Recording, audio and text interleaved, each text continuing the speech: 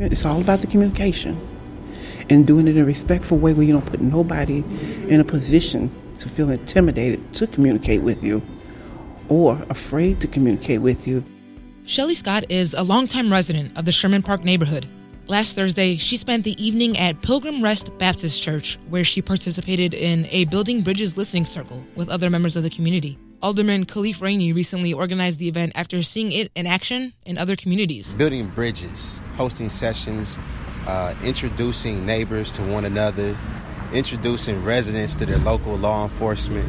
So it's just an opportunity for us to actually personify the word community. Different generations of community members were encouraged to come together with their community police officers so they could air out their concerns and hopes for the future. What they want to see in their community, what type of activities, what type of recreation, what are they seeing that is a deterrent to their progress? Shelly opened up in the circle about some negative experiences she has had with the police.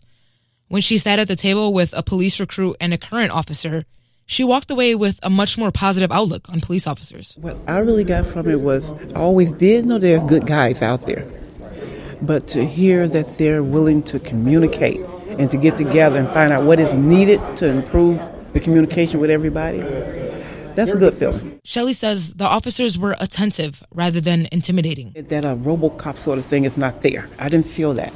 You know, even though she got this all on her chest and everything, it's sort of how they walk. They sort of like look at you. She made an angry, puffy face at me. No smile, no nothing, and be like, oh my goodness, what they want now? What are you coming up here for? Instead, Shelly had a productive conversation with her neighbors and her police officers. Alderman Rainey says this dialogue is key to moving the Sherman Park neighborhood forward. The only thing that's really going to turn our community around is the engagement of the people. It's the people themselves who hold the power to really turn our community around. So I invite everyone to come out. He says all Milwaukee neighborhoods can benefit from these monthly conversations.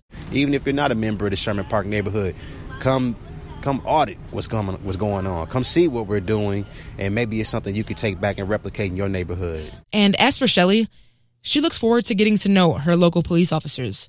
She says she wants to know them all by name and for them to know her too, like in the old days. Once you can get to the point where you can see officers walking down the street and you say, oh, that's Mr. Jackson. Hi, Officer Jackson. Hi, Officer Smith. And once you can do that, then we're working with each other then. The next Sherman Park Building Bridges session is at Pilgrim Rest Baptist Church on November 29th. Alderman Russell Stamper announced these listening circles would also be coming to Metcalf Park on November 26th.